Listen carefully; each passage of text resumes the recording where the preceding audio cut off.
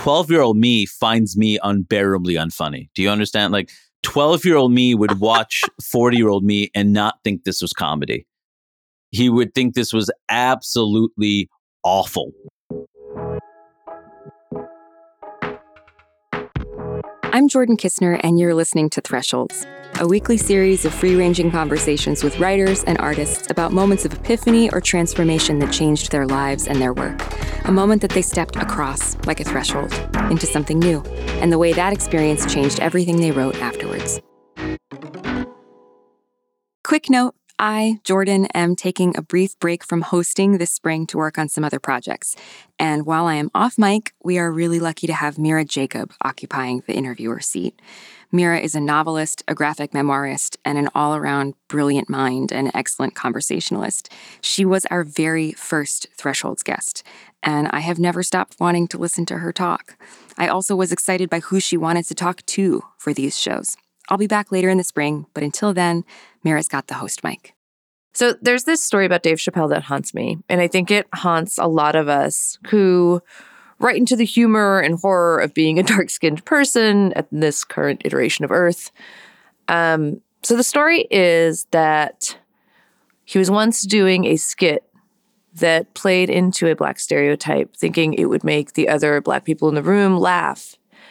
But the loudest laughter was coming from a white man, and it shut him down.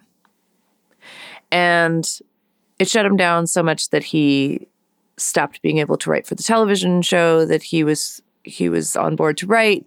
He had to leave his career for a while. There are all sorts of things about this story, this kind of warning, which I think much of it might be hyperbolic, but the part that really stays with me is the conundrum, right? How do you write humor for your people? How do you expose their vulnerabilities when it's kind of more than likely that the white people who exploit those vulnerabilities, who use them to maim and murder and jail us, might be the ones that laugh the loudest? So into that whole conundrum in my brain walks Hari Kondabolu, who the New York Times has called one of the most exciting political comics in stand-up today, and whose 2018 Netflix special, Warn Your Relatives, was the first thing to make me laugh, like really honest to God laugh after Trump was elected. It also, by the way, made my kid, who I think was, 10 at the time, run around the room going, "Indians, Indians."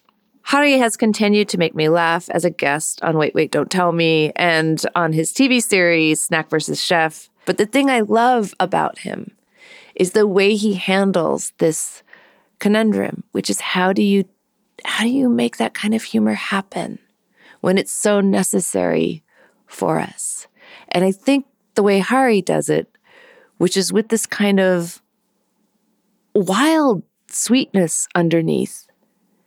There's a hard-hittingness to everything he does, but there's also this really deep, kind of beautiful heart under everything.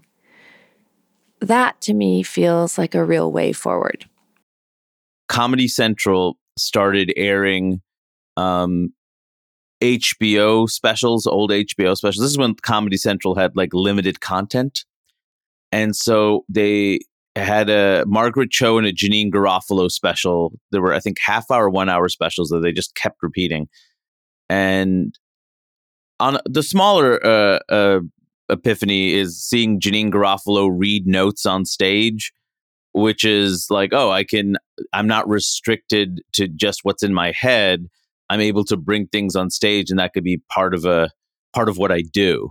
And that's okay. And it doesn't have to just look one way. And, there's something about exposing the creative process to some degree that is okay. Right. Like a technological reassurance, right? A technical reassurance where you're like, yes, this is a way that I can do this. This is part of the process. Yes. But the big one is Margaret Cho, because, up till that point, it's not that I hadn't seen South Asians or Asians on screen, but when they were on screen, they were always very stereotypical, and it was clearly not meant for us to consume. Whether that's the Apu character, whether it's anything that showed South Asians or Asians. Like if it was a film made from a Western lens about South Asia, then obviously the protagonist was not going to be South Asian. If it was a film about a particular era or about World War II or something, you already knew how that was going to happen. Like, there's the classic examples of Mickey Rooney and Breakfast at Tiffany's. Now, I didn't see that movie at the time, but like that wouldn't have been as shocking to me then, because that's kind of the kind of stuff you saw. Like, and stand up too, like the idea of, there was tons of racism in it, even stuff that aired on television. So I loved the art form, but I was also well aware of the fact that no one really stood out for me. And it wasn't something I could do, not from a lack of desire, but there was no indication that that avenue would be made available to me, And when you're a kid, like your whole world is what your friends, your family, and what you're consuming. That's everything. And you're talking about something here that is also really complicated, which is that there is no us in the audience, right? Right. There's no idea that we would be watching or that we would need to see ourselves. Oh, yeah. There was an us in the audience, and that we were like very passive receivers of the stuff, but there was nothing we could do about it. And there's nothing that, the only thing I ever saw us do about it, and us I'm using very broadly, was, I'd see East Asian American groups, so Asian American groups protesting, you'd hear stories about that, right? Mm-hmm. Mm-hmm. Obviously the response you want is to be able to match, fire with fire. Like if you're going to depict us like that, then this is our chance to respond, or our way of depicting ourselves, or whatever.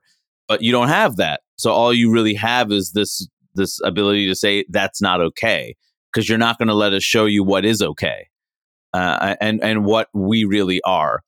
And even at that young age, it was like just clear. Like I grew up in Queens, New York, and it's this incredibly diverse place. And I don't just mean in terms of like race and culture, but like every way a place could be diverse, in terms of immigration status, in terms of wealth. Like I went to public schools. I mean, there was a range there that, I don't think I realized how much about the world I was learning just by like being in that environment and seeing so many different cultures and seeing how different families operated, like all that stuff. But what I did know for sure is that this is not reflected in media. And that's a hint at the bare minimum that we have less value to people in the world, or at least in the world I could see.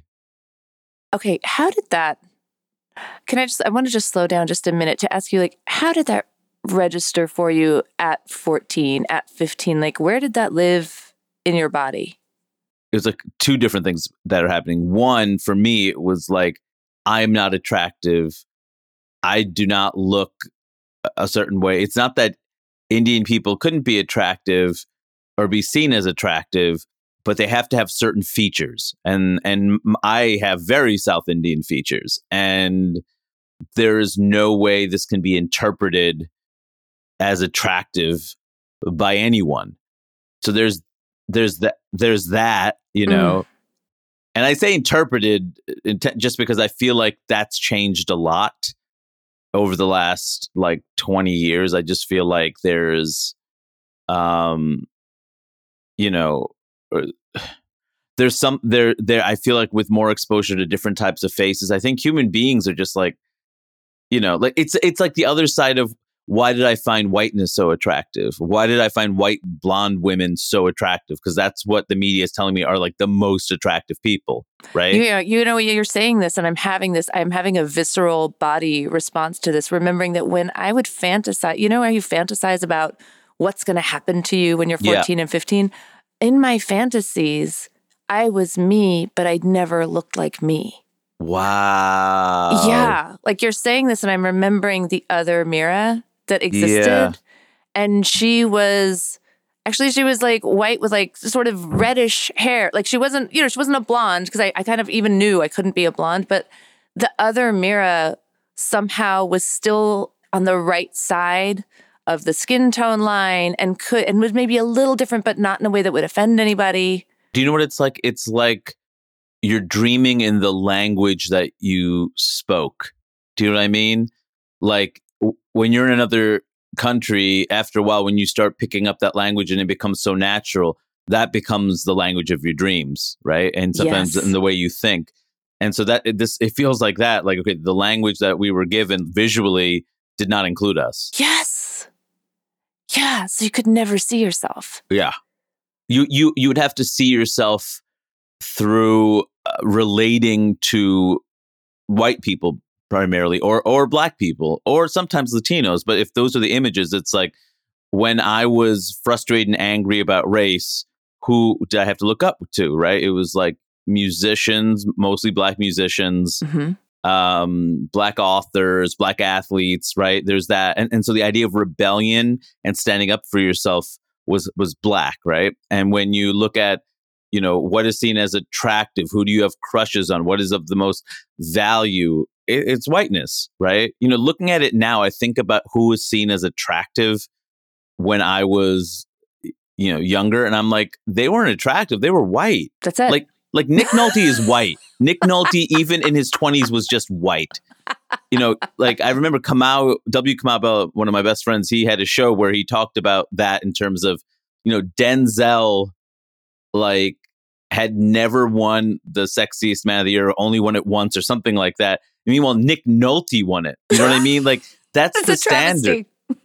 It's like, well, that's what it is. It's like how we always talk about how, like, when you're a person of color, you can't be good. You have to be great to be considered good. Right. You can't be mediocre. Like Nick Nolte as the face of beauty to America is, like, to me, like the peak of mediocrity.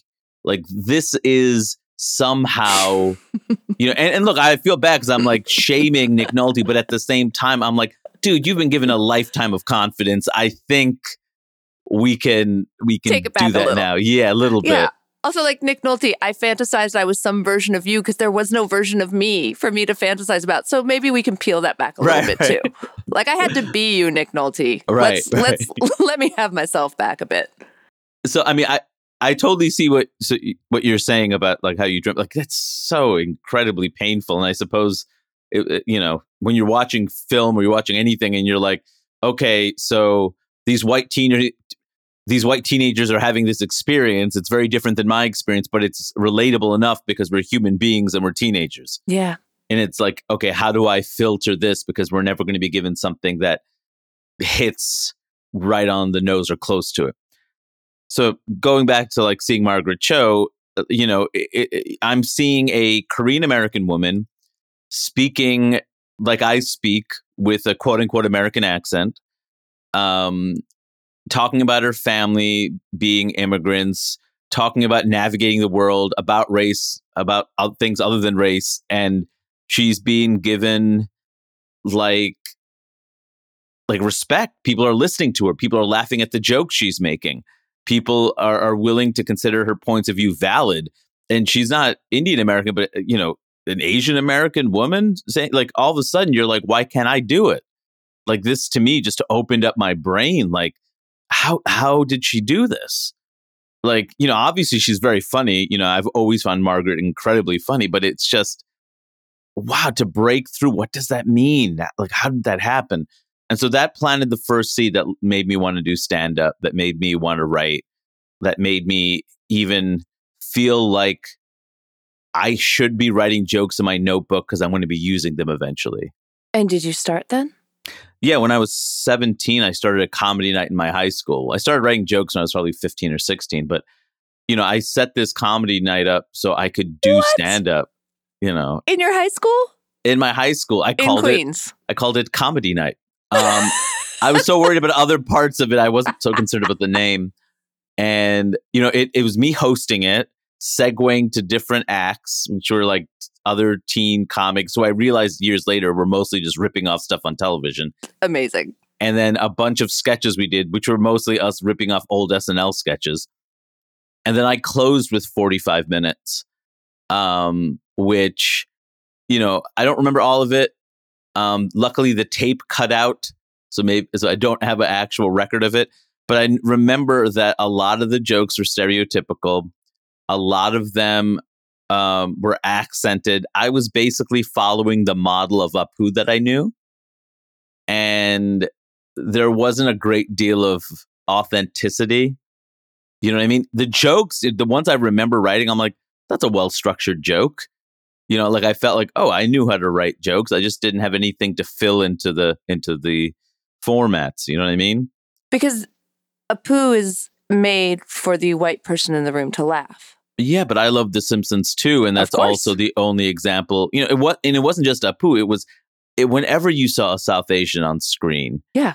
it was always an accented comedic role, right? Like the weird cabbie, or a doctor with a funny accent, or like it was always something that was very one dimensional that was used as a punchline. It was never, when you watch The Simpsons, like you almost pray for Carl. Like Carl, he's black, but like there's no distinguishing features. Like there's no sense that white people took all these stereotypes about black people and put it on that character. He's just like a guy. Right. He's somewhat nondescript and boring, but to have been Carl, you know what I mean? To just have existed in the world and not been clearly the source of laughter for just sounding the way you sounded. Which again, like people say, well, Apu is a really funny character. It's also really well written. It eventually does get really well written, but try to listen to those jokes that Apu makes without the accent and see how many of them hold up. Always the test. Always right? the test. And if it doesn't hold up, you already kind of know. There's a bunch of stuff that does, but I think there's definitely a heavy reliance on othering, right? Of like, this is like not us. Look at how they sound. Yes. And you, of course, discuss this in your movie, in the documentary, The Problem with Apu. You discuss this thing in sort of great detail and incredibly intelligently. And I love so much of what you're saying. I'm so curious about the moment where you stopped making the joke at your own expense in a way that was harmful. That leads to epiphany number 2. Oh, let's go. Epiphany number 2.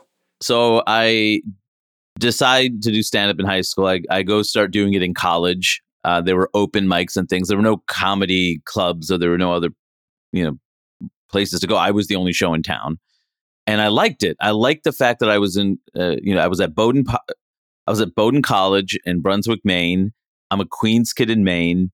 I stood out like a sore thumb. There's nothing I could, not even a sore thumb, just a brown thumb. I didn't need to be sore.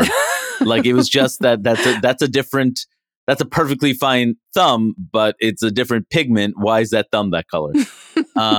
So it was, that was shocking coming from Queens to be in a place with so much wealth and so much whiteness, and a type of whiteness I'd never really seen, kind of a waspy New England prep school, boarding school whiteness with a different set of standards I didn't understand. Okay. And then just to ask again, because I am so curious about that, how does that make your body move through the world? Very aware of my skin in a way that I'd never felt before. Very aware of how others perceived me in a way that I'd never felt before. Can I ask the weirdest question? But I sometimes feel like it boils down to this for me, and I don't know if it does for you. Did it make you feel bigger or smaller in rooms? Both. Like it depended on the context. Yeah. Like if I was at a party, it made me feel really small. Made me feel like nobody was interested. I wasn't seen as attractive. I wasn't. When I'd be asked, where are you from? Then I felt way too big in the room, because then all of a sudden it's like, okay, I do stand out. I am somebody people are aware of, but in this way that, thing is, it was never, where are you from? And a follow up about anything other than that. That's always the thing people have to understand about that question. If that's not either a starting point to something that isn't about just your experiences in India or Indian culture, or if it isn't like, first of all, it being the first question to me is strange, because when you meet people and you try to be friends with people, you look for things you have in common generally, right?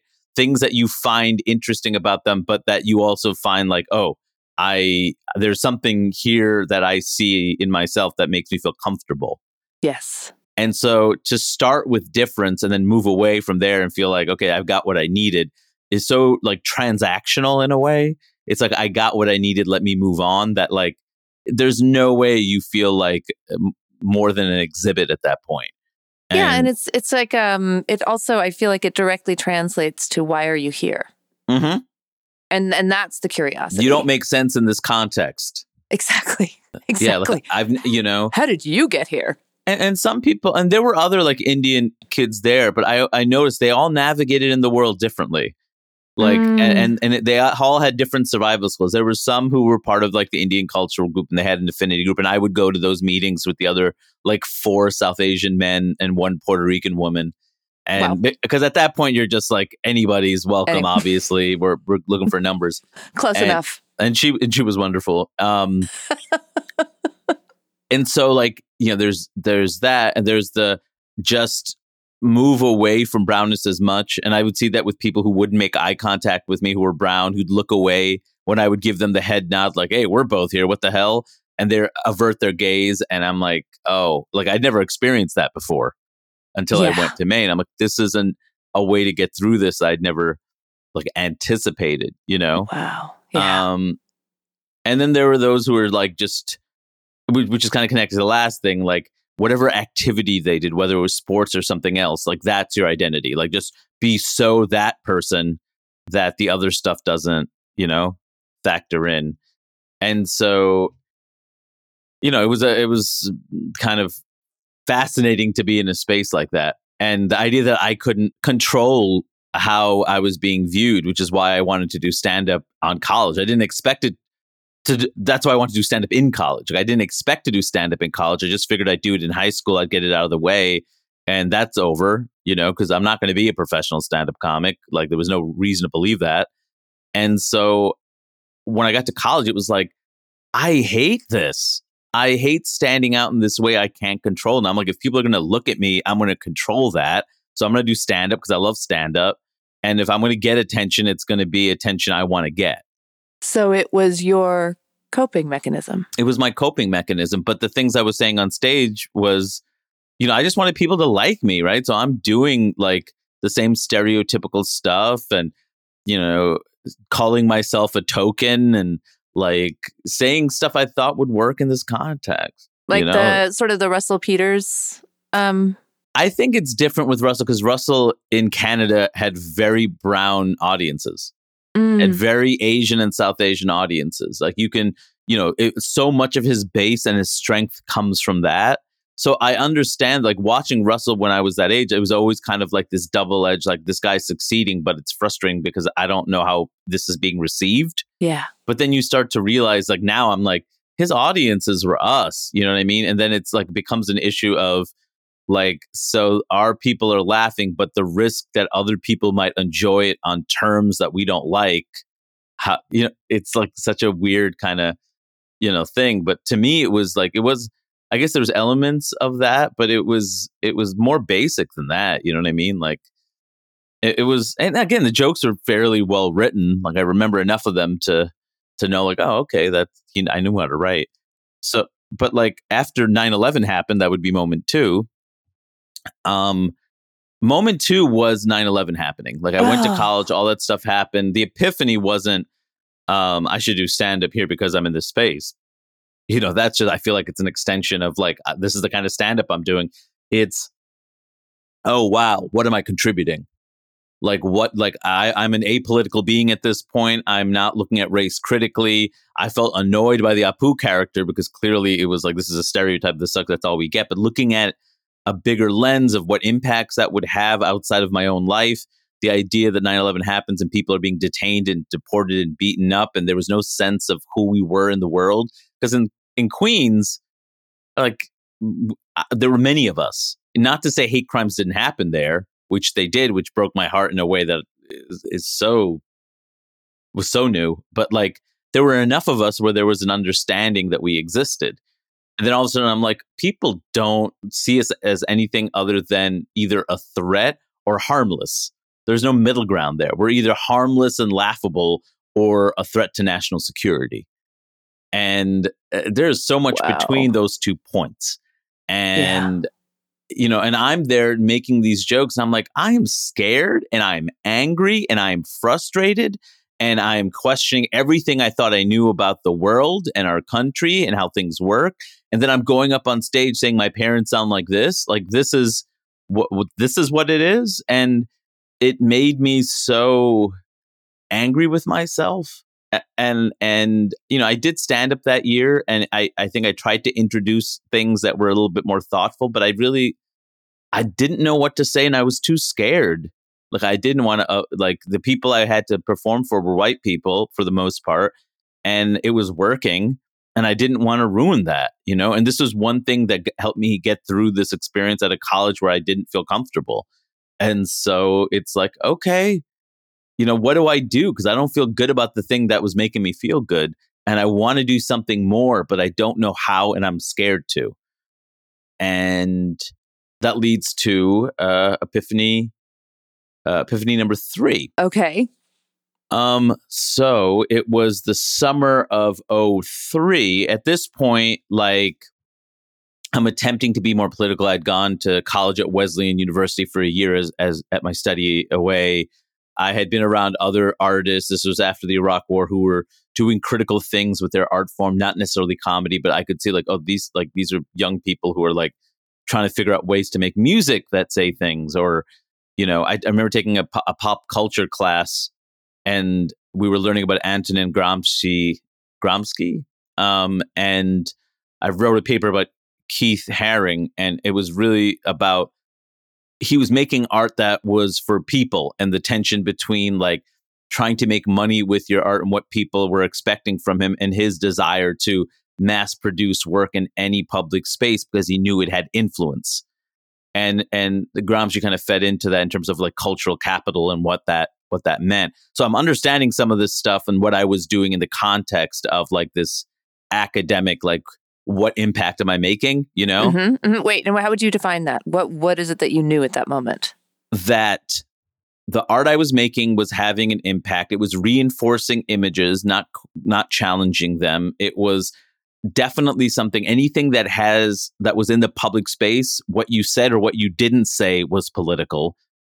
Even withholding things, keep staying away from it, has a political meaning, because that means you're not talking about something, and you are not challenging anything, and you are lulling people into a sense of comfort, which might be fine, by the way. I'm not saying that's wrong, but know that's what you're doing. There's always going to be, something you could have said, and maybe that's not your art form, what you do well. But for me, it's I wasn't even thinking about how to, I was too scared to even make those big swings. Yeah. So it was around that time. I started trying to write stuff that was kind of political, but what would happen is I would write a really stereotypical joke and then something that was kind of thoughtful. So it was kind of this dissonance, because, okay, I'll lose you on this, but I'll get you back on this, and I did that for a few years. That's in 2003. Okay, yeah. So you're doing that and you're performing this. Are you feeling the moments when you're losing the audience? A little bit, but I was at Wesleyan, so people would just clap. Okay. That's another thing I realized, in very progressive spaces, you would just get claps that would fill the space, which eventually I would really not like, because it, as an art form, that's not the desire. It's, I don't mind clapping if it's a setup to something else and it throws people off. Yeah, but it's a little bit it's like a shoulder tap. It's like a pat on the shoulder. Yeah, good, I'm not good making art that's supposed to do that. Yeah, you know what I mean?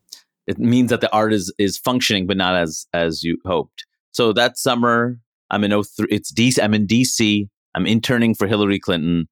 I'm in the mail room, getting, it's kind of it's a really boring job that has it's like a really boring book with an exciting cover. Do you know what I mean? Hold on. We just went to I'm interning for Hillary Clinton as though that was a normal progression of events. How? What happened? Oh, yeah. Yeah, it'd been, the previous summer I'd interned at the Queens District Attorney's Office Bureau of Hate Crimes. What? And yeah, hate crimes and gangs. They combine the gang division and the hate crimes division, which because those are the same things. Okay, anyway. The joke I used to have is either way, minorities are getting stabbed. Oh.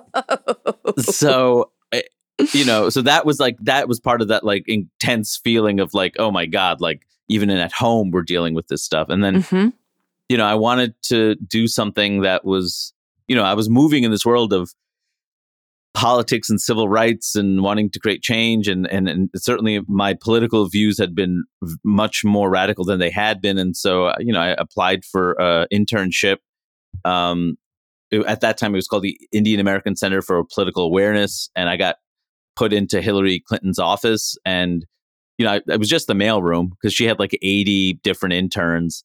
And most of them weren't from New York because she was like a celebrity senator, Sure. Yeah. So, the most meaningful thing that happened in the summer wasn't even interning for her. Do you know what I mean? Because that was just kind of, it was cool and it was a great resume filler. And I got a picture from my parents, which definitely in some ways bought me time. Yes. You know what I mean? Because he's with Hillary Clinton. I'm the one that worked for Hillary Clinton. So that, I mean, those are Indian parent bragging rights for sure. Oh, for that picture was on display for years in the living room. Yeah. It's not doctor, it's not engineer, but it is Hillary Clinton. It's easily shareable. It's a thing that you could take pictures of and send to people or fax an image over. I mean, the other thing that I'm hearing, which is also, I just think so important for putting into context the work that you do put into the world, is that you are educating yourself politically in this really strenuous way. Which is incredibly important because people ask, where do your jokes come from? And it's like, it comes from where all thoughts come from. Like you fill your brain full of stuff and hopefully it's healthy stuff. It's thoughtful stuff. It's stuff that challenges you. And then that's when your brain starts thinking about the things you're consuming, And I think I was frustrated because I wasn't doing anything more critical with my art. But at the same time, I needed to, feed myself the fuel I needed to be able to even be capable of doing that. Do you know what I mean? I needed to understand what it is I wanted to talk about. So at this point, I'm like 19 I'm 20 at this point. And the most important thing that happened in DC was I saw Paul Mooney do stand-up at the DC Improv. Paul Mooney, who died last year, I believe, was definitely one of my biggest comedic heroes. He wrote for Richard Pryor. He talked about race in a way that was so sharp and painful and critical and courageous. And it's not to say he was perfect. And it's not to say that everything in his act is stuff I appreciated or thought aged well for me to be even polite. But what I did see was a black man in front of mostly black audiences making his people laugh in a way they probably hadn't laughed in a long time. Like, oh, that's interesting. From the gut. Something that resonated with their experience on such a personal level that to say it was just a stand-up show to me felt like it was minimizing the experience because it felt like I've never had like a religious experience that people have in church. And that was the closest thing I had gotten to one. It was being in that audience and laughing so hard and he went long. I think the waitstaff must have hated him, but he went like 2.5, 3 hours. And by the time, by the next morning, I just remember being sore. Like I'd never laughed that hard. And I still don't think I've laughed that hard at a stand-up the way I laughed at that Mooney set because everything was so new. And the fact that he talked about making white people uncomfortable and you knew that like there were enough white audiences he had played where he didn't give a shit. He was going to do what he was going to do. And I got his album and I heard his album and even on his first album, Race, you see, he talks about how white people can't take it. And all of a sudden, a white person walks out of the audience during the taping of his album. Wow. Like, this is like a level of incredible courage. And just, all he was doing was speaking the truth. And so the things I learned there is you're allowed to speak truth. And truth can be funny. And you don't need to be funny to everybody.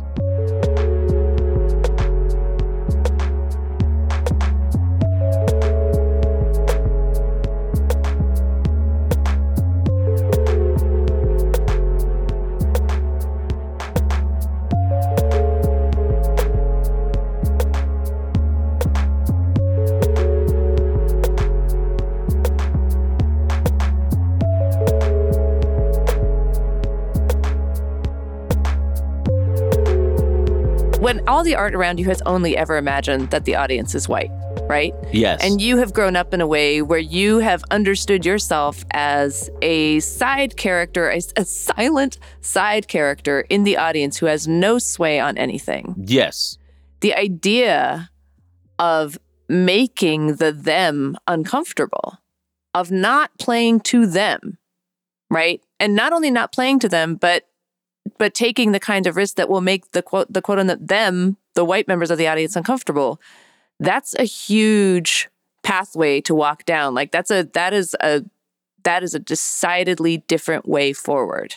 Oh, it is at that point, comedy looked very different to me. It was not the thing I thought it was when I walked into that room. It expanded the definition, and it allowed for a level of just you're in control of your story, and you're allowed to make people uncomfortable because it's your story. And if they don't like your story, they can leave, but other people will stay. Because there were people that walked out of that Mooney show I attended. Some of them because it was, the white people who were like, this is not what I thought I was getting. I didn't think this what comedy was, and that was interesting. Like, they don't think this is comedy. All of us are thinking this is the greatest thing we've ever heard. The fact that thing can exist in such a stark way was amazing. Some people left because he went 3 hours, and that's just so long. But like, it was like this. I was so high on the laughter of seeing him do what he did that night. And I carried it with me, and it led me to start writing jokes, including like the first joke I ever wrote that I was like truly proud of that worked. And I wrote it in DC, and it was not that long after seeing Mooney. I called it my diamonds joke. It's a joke. So it would have been 2003. It's a joke about, it's funny. It's not on any album. It's not on any special. I think I posted. It was the first thing I ever posted on the internet of one of my jokes. It's about how I'd gone to a Smithsonian exhibit about diamonds from around the world throughout history. And there was a picture of the Kohinoor and a caption that read, the Kohinoor is found on I'm paraphrasing, like on one of the British royal crowns, and was found in India in the mid 1800s. Oh, it was just found in India. It wasn't taken from India. It was just found there because we didn't know what diamonds were. We were eating them until the British showed up and taught us that we shouldn't be making diamond biryani, but actually valuing these things. And then it ends with, fuck the British, fuck the Queen of England. The Queen of England is just some old white bitch wearing my grandmother's jewelry. Wow. Yes. Oh, my God. My God. Wait, how did that feel delivering that? Oh, it was the best feeling in the world. Yes. You kidding me? Like, it's the best feeling in the world to hear it even now. Okay, yeah. I mean, the word, I stopped telling the joke primarily because of the word bitch made me uncomfortable to say it. So I stopped saying it for that reason, to be honest. Okay. But, but before that, I had no qualms about saying it. And it was my best joke, and it was the thing I cared about the most. And I just kept thinking, those are the kinds of jokes I'm supposed to be writing. Jokes that like are funny and thoughtful and that I care about. I was passionate, and it was real passion. It was like, this is unfair, and I remember it got, in my set, it got a different type of response than other stuff did. It was different. It was a different kind of laugh. It was a gut laugh that came from people who recognized it. Mm-hmm. That's exactly what I was wondering. Did it echo the Paul Mooney laughter? Yes. And it was one of the first times that I had that experience. And so that's what I wanted to do. And that's what I started working towards. And when I moved to Seattle, and at that point it was, because the issue was like a lot of what I was trying to do until I really figured it out was trying to imitate Mooney. And the thing is, I was not a 50, 60 something year old black man who had the experiences of a 50 or 60 something year old black man. So I'm talking about things that are mostly about civil rights or what's happening in the world, but the lens is not really my comedic lens or my personal lens. And it's almost like I ignored the skills I had developed before I became more politically aware. And so when I went to Seattle, I was working as an immigrant rights organizer for Pramila Jayapal, who now is amazing a congressperson, but she was a still is a friend, mentor. And I was doing comedy at night, and there was a really rich scene that wasn't like New York where you could get tons of stage time. And I was good. Like I'd been performing for years, just not in front of like real paying audience members. And, I got really good and I started developing an act. And the stage time I had, which wasn't just like once or twice a month, it gave me the ability to try to incorporate the joke writing skills I had written, like I had learned, and the kinds of craft I knew I was good enough where I knew how to write a decent joke, but now I was applying the things I knew and care about, but using pop culture as a way to talk about it, or using other means, like how do I get the medicine in with, how do I put the sugar medicine thing, I do. And also, but it occurs to me also because what this is really is like taking the joke that incorporates the laughter and the leaving, right? Like being comfortable with both of those things. Yes. Being comfortable with like, yes, part of this is going to leave the room laughing and part of it is going to make the room leave. And I'm okay with that. If people are going to leave, it's going to be that they leave on a laugh. And it might not be their laugh that they're leaving on. Do you know what I mean? They might be laughing on someone else's laugh. They might be leaving on someone else's laugh.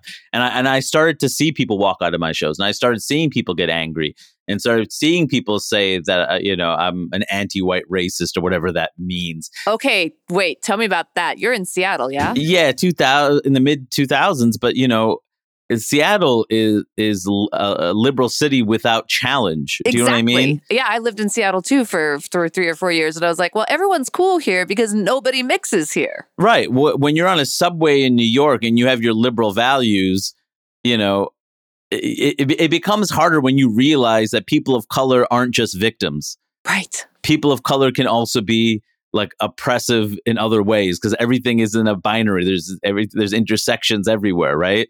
Like you see all sorts of things that are like, I do not feel sympathy for this person. Again, just because this person's a person of color or is gay or is trans doesn't mean that they're a good person. It means that they should not be disrespected or harmed based on their identity. But they're also like, they could be racist or they could be homophobic or they could be, they could be, or they could be dangerous. All that stuff exists in the world. But when you're in Seattle, and you're only seeing people of color in this abstract way because you don't see that many of them in your actual life, like that's going to change how you see the world. Like, will your standards, will your values hold under challenge? And New York is challenge. Yes. I used to call it being everybody's favorite puppy. Yes. Like when I lived in Seattle, I felt like I was all my white friends' favorite puppy because they had no idea how complicated how many different kinds of people of color there were in the world. And also exactly what you were saying, that we're not all likable and we are not all deserving of cuddles, and nor do we need them, and nor are we nor do we suddenly come to life because we are given them, right? It was a tough place for me in that sense. Yes. Partly because I was young and I didn't know how to confront that dynamic. Yeah. And partly because Seattle, it was structured in such a way that it made the daily living made that pretty hard to confront. The where are you from questions in Seattle, it rivals what I experienced in Maine. Do you know what I mean? It was different. It looked different. And, but I still stood out in a way I didn't like, which is very bizarre. Also, everyone just assumed I worked for Microsoft, which was always annoying. But like, yeah, I was developing an audience. I got discovered in Seattle. My stand-up was validated in this way that I didn't expect. I made the HBO Comedy Festival. I was on Jimmy Kimmel Live. I got a manager, all while I was an immigrant rights organizer doing it as a hobby. And I still didn't trust it because, again, we live in a world at this point. Mindy Kaling existed on The Office. Aziz existed, but he just started. There still weren't enough examples that there was space for me because not only was I brown, I was doing this thing that alienated people. It's like usually the people that break through aren't the ones that alienate and do challenging stuff, right? Like usually it's people that fit in. Even you look at Kal Penn's career, like Cal gets more interesting as he's given more options, right? But his initial stuff is, you're talking about like from Van Wilder and stuff. He's just trying to get work. Same thing with all my friends who were actors of that era, whether it's Ajay Naidu or Sakina Joffrey or Asif Manvi, like they're all kind of victims of the same thing. Like you're trying to just get work. So I ended up going to London. I got a master's at the London School of Economics. There was a human rights master's program. And I still had this idea that stand-up wasn't a real thing. And I was going to become an immigrant rights organizer or do something in international human rights. And I didn't trust stand-up, and I stayed away from it. I didn't do much performing when I was in London that year. I focused on being in grad school. And strangely enough, the thing that it was just like kind of like when I was in DC and I was working for Hillary Clinton, but that's not the most important thing that happened. The most important thing that happened that year in London wasn't necessarily what I learned, which was all incredible and still does stay with me and does, inform some of how I view the world for sure. It was a friend of mine, Bernard Keenan. I remember he was dating my friend Sarah, and he knew I loved stand-up. And he introduced me to a comic named Stuart Lee. And he said, look up his stuff on YouTube. And I watched Stuart Lee, and that was the fourth epiphany. Okay, you're going to have to, I am sad. I'm sorry to tell you, I don't know Stuart Lee. Most people don't. And in the UK, he's still kind of he's popular depending on who you are. He's very much how do I describe it? He's a long form stand-up comic. He's not worried about he's a funny joke writer. He knows how to tell jokes, but everything is so well worded, almost professorial. And I recognize the style. I'm like, this is like what I am doing, but better, and the next level I hope to one day reach. So it sounds, when you're telling me about it, it sounds like he's taking up a lot of space. He's taking his time. He's taking up space. Yes, he's very well written. He's very thoughtful. He's not worried about them not laughing. He's playing with silence in a way I had never seen. Silence to a stand-up comic is terrifying. It could be useful as pregnant pause. You're setting something up for something big at the end, but to trust, to build enough trust in an audience where the silence, they know, or they trust you enough where they'll let you go with it, and also to have these big moments of silence throughout an hour because it's building to something greater at the end. Like all those things, like the amount of craft, confidence, and skill you need to have. Because the thing with him too is he was also a very good improviser, quick off the top of his head. He knew how to write jokes. It's not like he didn't know. It's like once you master the basics, then what's the next level? That's what it felt like. He was doing something that was next level. He was doing, I remember I wanted to write a joke about political correctness and how it was used improperly, and just kind of dig into what people meant when they meant political correctness. And I'd been struggling with trying to get this joke, and it was like 2 lines in, and then I saw his stand-up, like my friend suggested. He had basically done that bit except 40 levels past anything I could have imagined. Oof.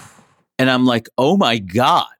Like, he's literally like, oh my God, you're the comic I hope to become. And I didn't know you existed or anybody like this existed.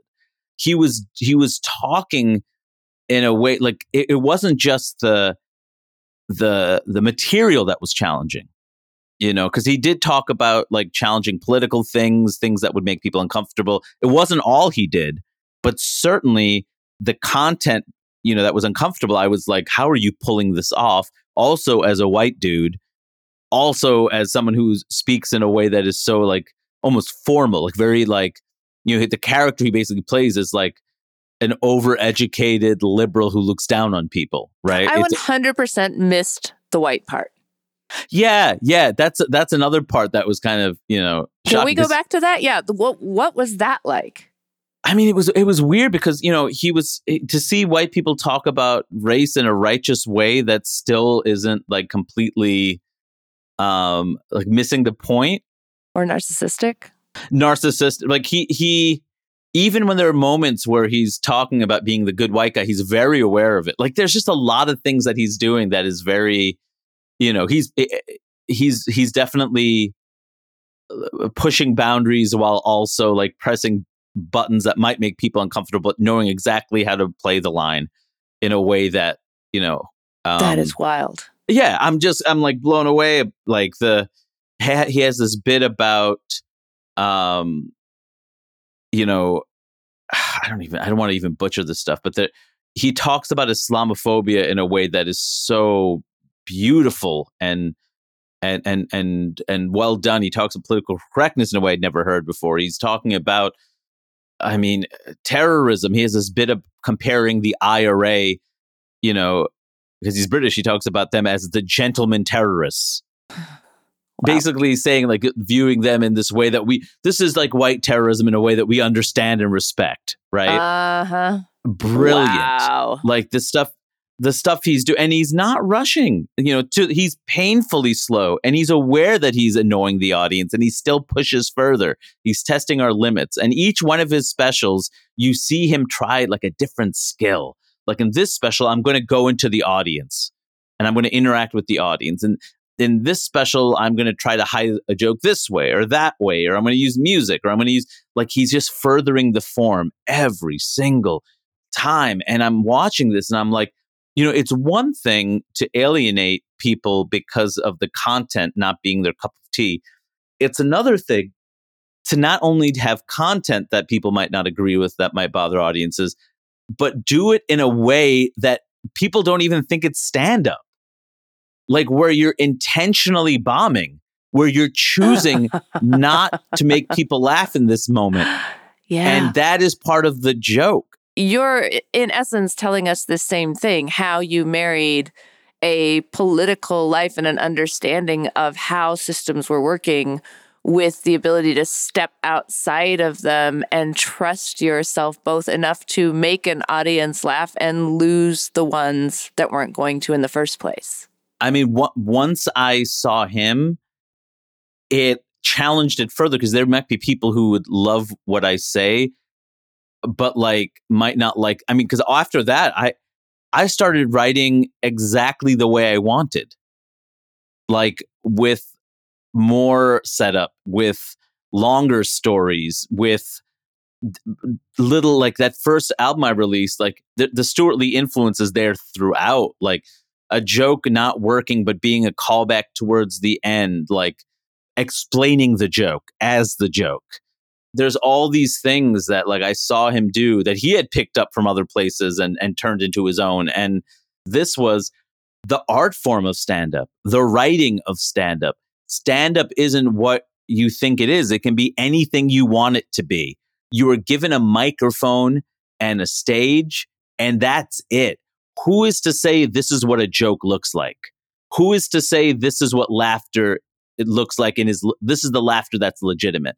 I remember when Hannah Gadsby's special came out, she got so much crap from comics saying this isn't comedy. It's a one-person show. This isn't comedy, because they almost felt challenged, that as if their art form somehow is lesser, or what they do is lesser, because what's popular as stand-up is this, woman talking about her life experiences with tragedy and comedy together.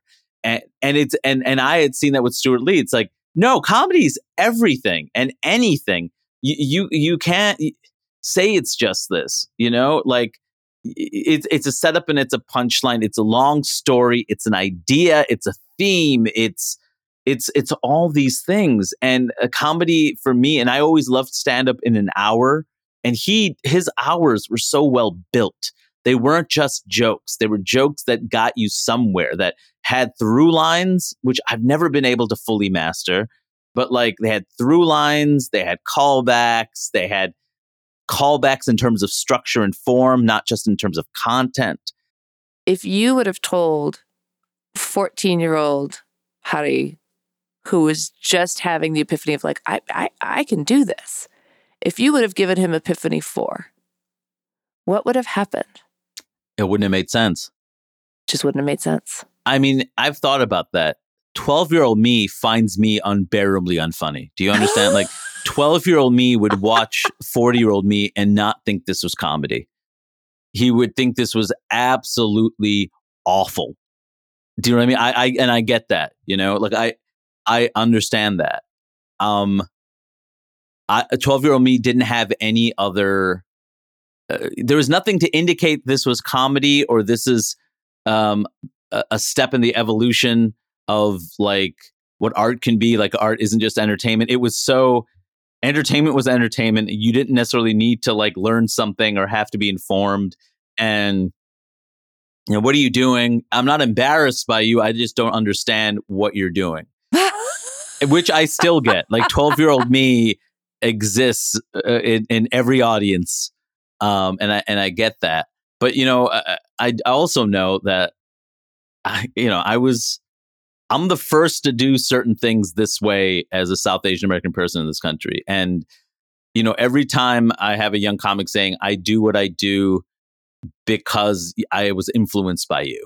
Do you know what I mean? Mm-hmm. Whether that's like Hasan Minhaj, has always given me credit for like the role I played in his development and like the politicized aspects of his work. I remember Bowen Yang, when I first met him, telling me how much Totally Biased meant to him. That's the show I was on with W. Kamau Bell, and my piece is on it. And, I forget, it's been 10 years. There's a whole generation of people that like saw that show as people of color, as queer people, as people who didn't fit into, who were marginalized and were not represented. That show meant a lot. And I was part of that. Young comics who are starting now saying that this work or that thing I said or how I did this is why they do what they do. It makes me feel very old. It makes me feel, like I should be more successful based on what I'm hearing. But it also tells me that, that's good art, right? I'm making art that isn't for everybody. And I'm making art that is not necessarily something that if you've never seen comedy before, you could digest. There has to be some reference to, what this is. I mean, I know I'm doing something unique and different. And sometimes it's very frustrating because I'm like, like I could do something different and it could probably be easier. And I am stubborn in how I want to do this. Well, you know what? I want to thank you so deeply for making the art that is not for everyone. I remember taking my son to one of your shows, and when we walked out, we were standing in Times Square, and the look on his face, it was like he was lit from within. And I said, "What's up, bud?" And he said, "It was for me." Yeah. The stories, everything he said, Mom, it was for me.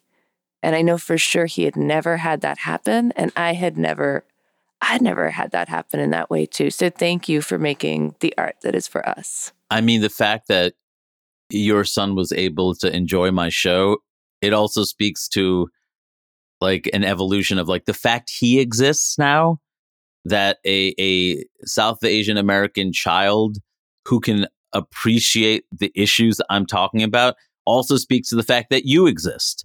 And our generation can parent our kids in a way that is more politicized and not just grateful to be here, but to actually feel like our issues matter. So for him to even understand what I'm saying says a lot about our generation. It says a lot about you. It says a lot about me and where we're at and the contributions we have made to like this next wave. It makes me feel really proud of the people I know. Thresholds is produced by Jordan Kistner and Drew Broussard. Music and editing by Laura Faye Osherwood of Arthur Moon. Our art is by Lorelei Grossman. Special thanks to our hosts at LitHub Radio. You can find more about our show, listen to past episodes, and get in touch at our website, thisisthresholds.com. Don't forget to rate and review our show at Apple Podcasts. Thanks. We'll see you next week.